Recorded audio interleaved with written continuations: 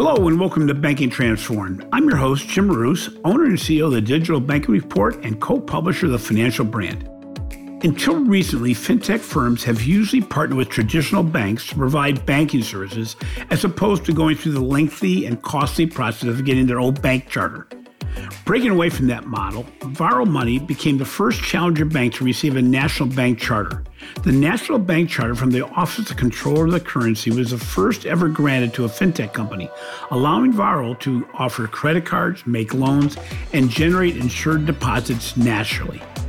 We caught up with Colin Walsh, founder and CEO of Varo Money, which began offering mobile-only banking services in 2015. In this episode, Walsh discusses why Varo pursued a national charter, the benefits of being a mobile-only bank, and how to gain scale in an industry that already has too many players. So welcome to the show, Colin. First of all, congratulations on being the first fintech bank to receive a national banking charter, which allows you to offer some of the services that consumers are used to receiving from their traditional financial institutions. I know this wasn't an easy endeavor. In fact, I found an article from, I think it was September of 2018, discussing how Varo had a preliminary charter approval. Obviously, it doesn't come quickly after that, or it certainly took longer than you thought. But receiving a charter does not guarantee success, but it does differentiate you from competitors like Chime, Simple, Moneyline, and other fintechs in the space. Moving beyond just offering a high-yield savings account and fee-free checking, Varo Money now can offer consumer credit cards, loans, and other financial services without a sponsoring bank, which you'd used before. Can you discuss a bit about why you were so committed to becoming a fully chartered national bank, despite regulations and regulators that continue to put hurdles in your way? Sure, Jim. Maybe it's helpful to step back and, kind of rewind to the beginning and why I founded the company in the first place. And, I had spent my career in large financial institutions. So, I had a career before Varo and led the European consumer business for American Express. I led the mortgage company for Lloyd's and the cards and payments businesses there. And so I think having had all that experience, it sort of informed my view that there is a massive opportunity, and particularly back here in the United States, because I was thinking about this a lot when I was still in London, and that there's a huge population of consumers. And unfortunately, with COVID and the kind of structural unemployment that's following in its wake, it's just continuing to grow larger, who are really not being served well by the incumbents. And it's not out of this sort of desire not to serve these customers. There's just the economic incentives simply weren't there because the economic model was not working to be able to profitably serve people that just didn't have a lot of wealth and income. And so from my perspective, I felt that if you could create a new bank that could leverage access to the payment systems, be able to innovate across a broad range of financial products, and could have the economics because it doesn't have branches, not handling cash, not doing a lot of the things that were driving up that cost structure, you could not only have an incredibly profitable business model, but you could do a lot of good in society. And so when I set off to create Varo, it was very much around the idea that we were going to create this better bank that could actually positively impact millions of people's lives. And so we were also pragmatic about the fact that, getting a bank charter, and you keep in mind, this is now late 2015. So there'd been no bank charters issued. Everybody looked at me like I was out of my mind. Like, why do you want to become a bank? It's not something people do. And so we said, look, let's get into market, prove the concept. Let's get the consumer insights. Let's innovate with a bank partner. And we were very transparent with Bancorp. We approached them and said, look, this is what we want to do. We'd just gotten big backing from Warburg Pincus, who very much believed in the thesis that this bank of the future was going to happen. It was just kind of a matter of who and when. And so we set up the deal with Bancorp and Galileo. We got our first product in market and started innovating. But in parallel to that, we started to engage with the regulators. And so it was really interesting. That first conversation with the OCC was in December of 2016. And they were intrigued. I mean, we kind of told them who we were and that we were practitioners and that we had this view that there could be, there's a real space in the market, in the national banking system for a bank like Varo. And they understood. And they were very much intrigued and encouraged us to continue through the process, which led us to chat with the FDIC and the Federal Reserve and initiate this process while we were putting product in market and iterating around that and starting to get product market fit. But right from the beginning, the beauty of this is, when we got the bank charter, there was an early VC who I had pitched in, I think it was like November of 2015, who sent me my original pitch deck back to me. And he said, you guys are the ones that got away. And I looked at it, things have not really changed that much in terms of the strategy of what we've been pursuing. But going back to your question of like, why did we want to go down this path, and what were the challenges? And so I think that the motivation was very much around being inside the national bank system. You can innovate from within. You can really control your destiny. You're not sharing the economics. And as a digital bank, your cost structure, you have a hyper efficient cost structure that allows you to do things. And then there's the social piece of it around being able to help solve really fundamental problems in consumer financial health, and some of the things that I really believe have created sort of structural financial inequality in this country. And we can talk more about that, because I think there's some specific things that I think Varo is going to be uniquely able to solve. And I think that we are really clear on kind of the role we want to play in society, which I think could be incredibly impactful. So we'll talk more about all of that. Is there an inherent benefit to being first? Well, I mean, there's obviously drawbacks. Yeah, there are other benefits as well. You could call it courage or bravery. You could call it naivete. I mean, however you want to, but we were just committed to a path, and we just had the tenacity to see it through. I do think that we have helped create a playbook. I think the path we pursued was lengthy and expensive. So could somebody else now come in and maybe take a little bit of time off of that, or maybe not have to invest quite as much? Possibly. But, again, you're talking about getting inside the national banking system. So it's not as though it's something that is an easy pursuit. So I don't think there's any real shortcuts. And to your point about, is there advantages to being first? I think absolutely. Because I think there's, we've dug a pretty deep moat. Are the disadvantages? I would say that there wasn't a playbook. And so we were helping to create that playbook. So again, it probably took a little bit more effort, maybe a little more time and a little more money, but I think the benefits far outweigh the costs. Do you think some other fintech firms will follow your lead in the foreseeable future? I do. I think that the fact that we have been able to validate that you can get through this process and you can become a regulated institution. SoFi has already applied for their application. I think SoFi they're pursuing a different customer segment, and they have a very different business model. I could see a lot of ways that the national charter could help their business. I think we'll probably see others as well. And there's also other options. There's like the ILC that Square pursued, which is much more limited in what it can do for them, but it also gets them into the banking system. And I think there's sort of state charters and other avenues that some fintechs will likely pursue. So given the size of the U.S. banking ecosystem, there are really relatively few banking organizations that have even committed to a digital banking model. While some will offer digital apps, most have a great deal more friction than a traditional digital-only bank would have.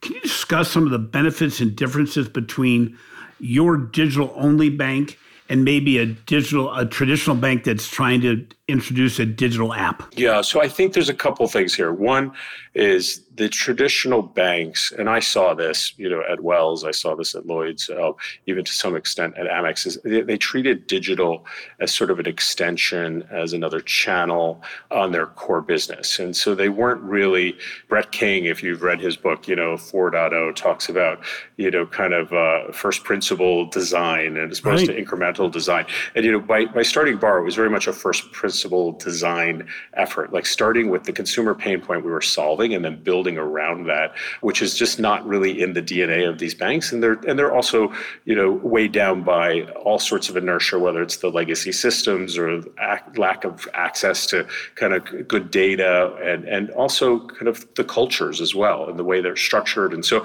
there's just a lot of swimming upstream. And, from my perspective, I've said often that, a new build is easier easier than a renovation. And that's why I left a 25-year career to kind of go and start this thing from scratch. But then let's look at the flip side. So let's look at the fintechs that have done really well. And so if you look at, let's just take Square, and Robinhood has had huge growth, Chime has had huge growth. And so what are the things that have distinguished those companies? And I'd say that they've put a lot of focus on design and really design of the user experience. They've done some things with technology. Square is probably the furthest along, where they've been at it for a lot longer. But I think they've done some interesting things from a tech perspective, and they've done some interesting things from a branding perspective. When you look at their products, the products are relatively narrow, but they've all kind of scaled up quickly because they were solving a problem. But what they haven't done, and maybe Chime is the exception, and I think it's probably more focused on a very particular segment of consumers, is capture the main primary relationships. Because when you start to go towards customers that have more complex financial needs, there are just inherent limitations in some of these narrow solutions that the fintechs have created. So where Varo is really different is that we've kind of gone about it the opposite way that a typical Silicon Valley company would. We started with the really hard stuff and getting the charter and building out a more complete product line. But what we're going to have is that, really slick digital experience. We're really building a brand around consumer financial health and starting to focus on becoming incredibly culturally relevant at this point in time to consumers. And we have just this amazing tech stack that we've built from the ground up. And part of the investment that we've put into this is building what I think is the most modern tech stack in the US, if not in the world right now, and the things we're going to be able to do with our data, alongside of a much wider product line. So again, the jury's still out. It's going to be early days. But now that we have the charter and we've built the stack and we have up-leveled a lot of our design and brand capabilities, I think that's, like I said to you earlier, this is kind of game on for us. And so I think it's going to be almost like we're starting to create a new category as opposed to sort of being inside and disrupting an existing category. Because in my mind, this is about like real impact banking. Like we're going at this in a way that is all about moving customers up the sort of wealth and credit ladders. And so if we can do that successfully with some of these assets, I think it's going to be very exciting. So some of that dynamic of the conflict between legacy and digital, is that maybe why Chase, for instance, closed down their digital option, that basically you're fighting yourself? I think there's been a whole bunch of examples of that. I mean, it was Chase, there was Barclays tried it, TD tried it and pulled the plug before it saw the light of day. BNP Paribas, in Bank of the West had a version of what they'd done in Europe. And it's a problem with these big legacy banks trying to offer a digital solution is the first conversation is somebody inside the organization, they hire somebody who's got a vision for digital banking, and they go before the exco and say, I want to spend $200 million to build this digital bank. And everybody says, well, we're spending $1 billion, it's $10 billion on technology. You have to leverage our tech stack, and so that's the first, okay, that's where things start to go a bit south. And if they are able to survive that, then what happens is they just get ready to go to market, and then whoever's running retail and all the branch network starts to scream bloody murder that you're going to take away my customers, and this is going to cannibalize our business. And so then that becomes an internal battle. And I fought that battle at Wells Fargo many, many years ago. I launched the first online consumer credit sort of home equity business, and we had all sort of the branches were like, you have to double count all the loans that you're booking, and I mean it was just so you get all that internal conflict. And then the third thing is then you get to market, and then you realize, well, to effectively compete, I can't charge these fees. I have to start paying real interest on savings. I have to, and then everybody's saying, well, if you do that, then all of our, our margins are going to start to erode. Jamie Dimon faced this issue where when he was, deep into investing in Fin, I think it was in the third quarter of 2018 or 19 that one of the analysts said, look, your income is only up 5%, but your expenses are up 7%. Why are you spending all this money? You've got to drive growth in your top line, and waiving fees and all these other things are not driving growth in top line. And so it really is this sort of classic innovator's dilemma inside these big companies. And again, like I said earlier, this is why I just said, look, let's just start with a clean slate. Let's start with the problems we're solving for customers, and we can build the bank around that. What's interesting is the CEO of Lemonade in one of my podcasts said the biggest hindrance to innovation and technology growth is legacy culture. Mm-hmm. And you mentioned this earlier that, so you're probably hiring both non-bankers and bankers to get a little bit of the experience and all that.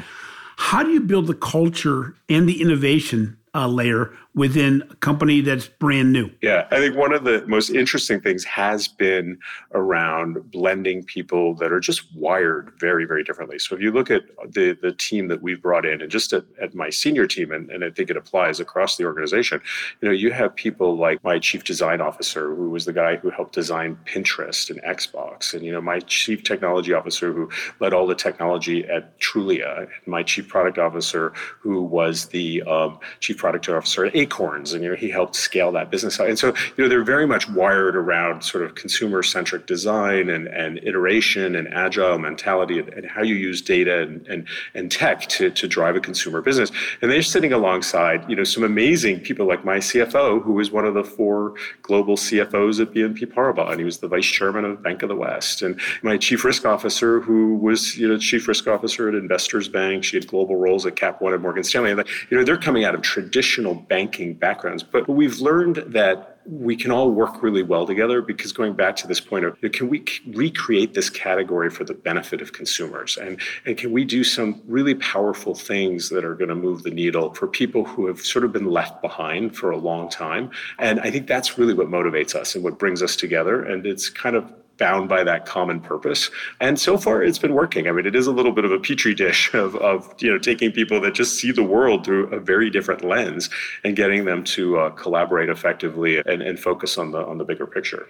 So in some ways, maybe the length of time it took to get your charter made it so that your mission and your culture even got more ingrained. Very much so. You're able to innovate for what the future is going to be. And eventually, you become a team just by the sake that you're trying to avoid. You're all on the same mission, saying, we're going to get through these regulators no matter what it takes, and show everybody that this was all worth it. But that, if you didn't have all that time, that culture doesn't become quite as ingrained. The innovation doesn't get quite as deep.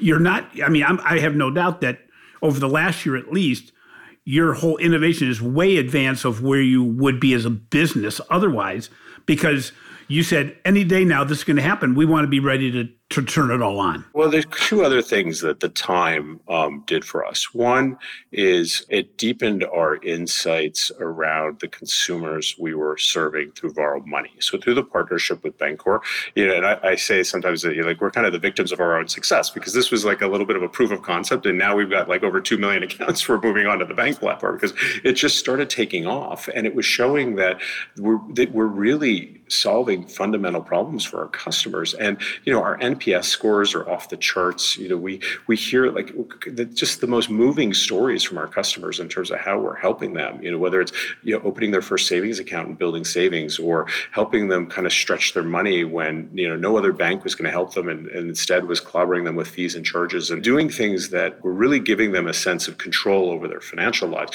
And so I think that was incredibly validating, and also for the regulators too, because we had an operating business that was proving the model works. And our deposits in the last year are up over 1,000%, because customers are making Varo their primary bank account. Even before we started with the bank, our revenues are up 500%. I mean, so the business is growing, it's monetizing very quickly. And so I think all of that was very validating. So to your point, building a culture where you're bringing in diverse people on kind of gathering around a vision, but it is even more powerful when you're getting the validation from your customers and you're seeing that the model is working. And then the other force multiplier has been COVID, which, as awful as that sounds, I mean, this pandemic sort of accelerated something I've been talking about for 4 years, is that digital banking is inevitable. It's going to be a much more credible alternative. And customers have just, we've seen sort of a inflection point where people are saying, I don't know that I want to go into a branch. If this is a more affordable solution, it's safer, it's more convenient, why would I not just adopt digital banking as my primary way of doing business? And why not go with a digitally native bank? And that's where Varo is, so interestingly positioned, is now not only do we have a great digital solution, but we're a real bank. We're a national bank. Yeah, and that the insurance, and nobody has to do the investigation and say, what does that all mean? But I think you're right. You're in a sweet spot with COVID in that every one of the digital fintech firms that are opening new accounts have just seen amazing growth during this period, because people started shopping. They started looking for what the alternative is. And some of that may also be because the customer experience at their traditional bank, there were a lot of hiccups. I mean, people that said they had digital banking capabilities couldn't open accounts digitally. And those that, you get into a situation. And one thing that I found when I was looking at your company is that Glassdoor, your employees rank you extraordinarily high. Which is a matter of saying, if you have a uniform mission, if you have a group that's all working in the same direction, everybody knows where they're supposed to go, the customer experience benefits. For sure. You don't see many cases where customer experience looks really good, but the employees are all ticked off when they leave. No, something's broken in that organization, and it's a big deal. And you touched on it when you talked about culture, and culture matters. And if you have people who care deeply about what you're doing, they're going to put their all into it. And I say often that I like to hire missionaries, not mercenaries. And, I want people that believe in what we're doing because I believe in it. I mean, this is why I started the company in the first place. And you can really feel it when you meet people at Varo. I think there is a real consistent sense of authentic purpose of what we're doing. Now, how many employees do you have right now? We're just about 500 right now. Okay, so you still have the ability to reach all those people from you.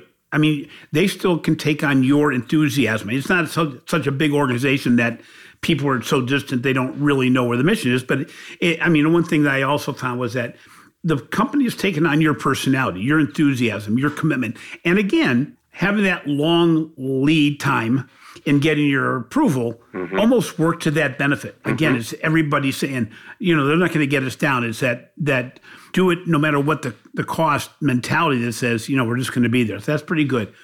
So as you're looking forward and you look at the competition, do you see the competition of the future, and not just the competition in your segment, but just overall? Yeah. Do you think there's going to be traditional banks, other challenger banks, big tech providers maybe who are now building platforms where the solutions are being picked and chosen, like let's say Google checking or something like that? Where do you see what's going to move the market share? Yeah, so I think what you're going to, if I were to predict, 10 years from now, I think you're going to have, several of the really big players that are going to invest billions of dollars in, to sort of stay relevant, continue to evolve. They'll become more digital, but they'll survive and they're going to continue to thrive. You might see more consolidation, with some of these bigger players. I think you're going to see several new players, like brands that probably weren't even around 10 years ago, start to kind of move into that league table that are going to start to scale up with using new technologies and new capabilities. And then I think you're going to see a larger group of these sort of almost like sponsor banks that are partnering with tech companies that are, innovating. They're bringing new programs into the marketplace. Unfortunately, I think that the group in the middle will struggle if they don't innovate, if they don't either pivot their model to embrace technology, to partner with tech companies or fintechs to be able to kind of come into the next generation, because consumers are changing and consumer demand and preferences are changing. And so it's going to become the new normal. And this is what I was talking about before, like, what would have probably been mainstream, a number of years ago, like with COVID and the calls for racial justice and everything that's happening in society right now. It's just fast forwarding this to the present. And consumers, especially these next couple of generations of consumers, are just going to demand different things from their financial institutions. And so I think you're going to see quite a bit of change over these next 10 years. And we'll see. History will be the judge. And you spent some time at Lloyd's in the UK, and they have a much more progressive open banking regulations and capabilities. Obviously, that your new banking license gives you the opportunity to start pursuing open banking ideas that maybe are even beyond traditional financial services. But that's going to take some fighting with the government, regulators again, and compliance and trying to move the needle. Do you see yourself spending most of the time, at least in the foreseeable future, simply in the financial space? Or do you see you possibly getting into platforms where third parties may be contributing to the financial model, the revenue model of Varo? Well, so a couple of things. So they already are.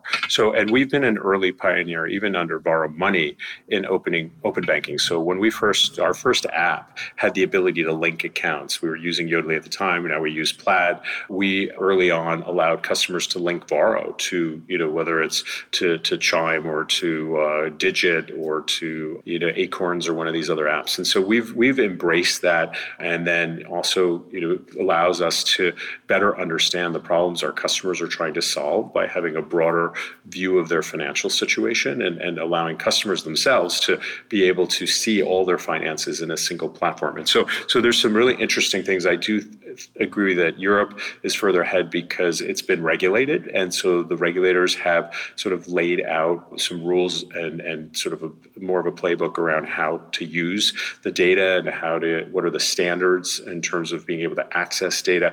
And I think that's evolved a little more organically in the US. And I know the CFPB is having another run at trying to provide more direction, which I welcome that. I think that's a good thing. So I think from that standpoint, we've been early adopters of embracing open banking and actually using third-party aggregators as ways to move data in and out of Varo. And then the other point around seeing the technology as a platform for third parties, you mentioned, chatting with the CEO of Lemonade. Well, Lemonade is a partner of ours. We have a whole group of, we work with Root, we work with Breeze. There's a number of insurance providers that are in the Varo app. I mean, Progressive Insurance invested in our Series D, and we're going to be doing some really fun, interesting things with Progressive. We also use our app to provide customers with access to incremental gig work and ways to earn more income, particularly now with tools like Steady, Wanolo.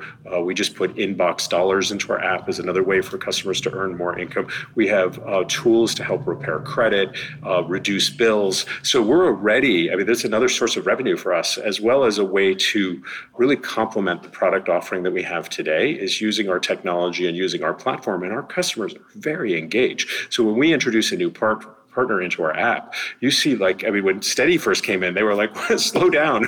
There's so much Varo volume coming into our business. And so it really is a powerful way to help solve problems for customers using the technology platform. And then open banking and having access to some of that kind of full financial picture, there's just more you can do from a targeting and a relevancy perspective to make sure that as you bring partners in, that the messages you're giving the customer are highly relevant and highly customized to their personal needs.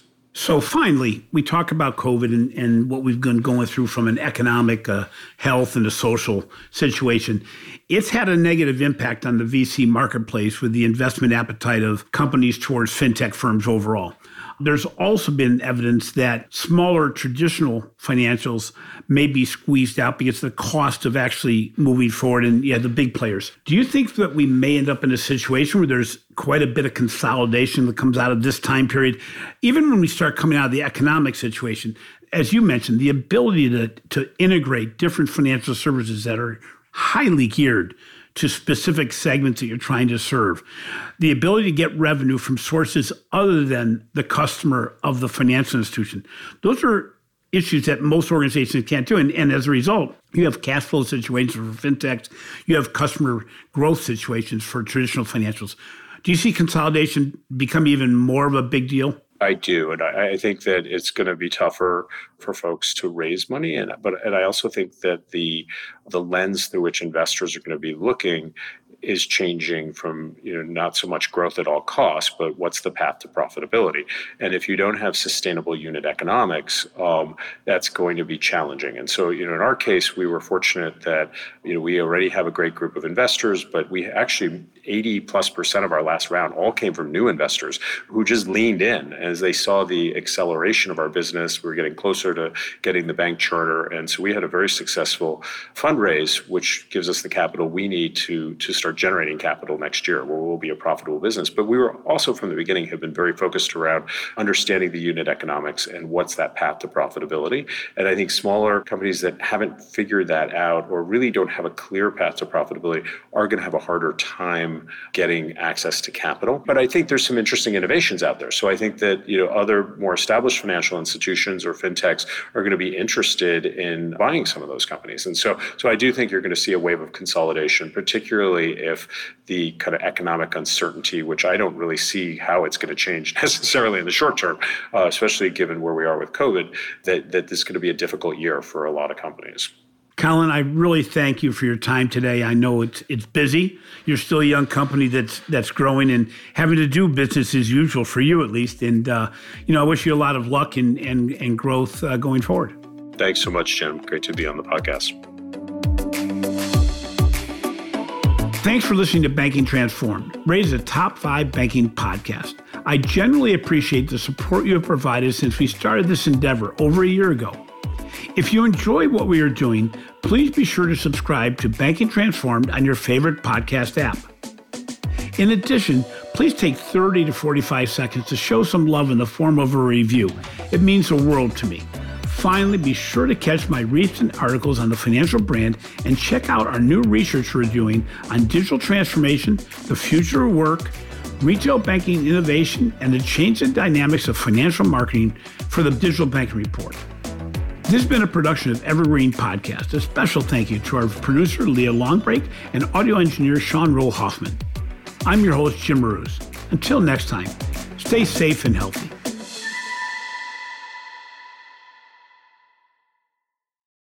You've got questions, we've got answers. Business leadership, ownership, and sales can be challenging.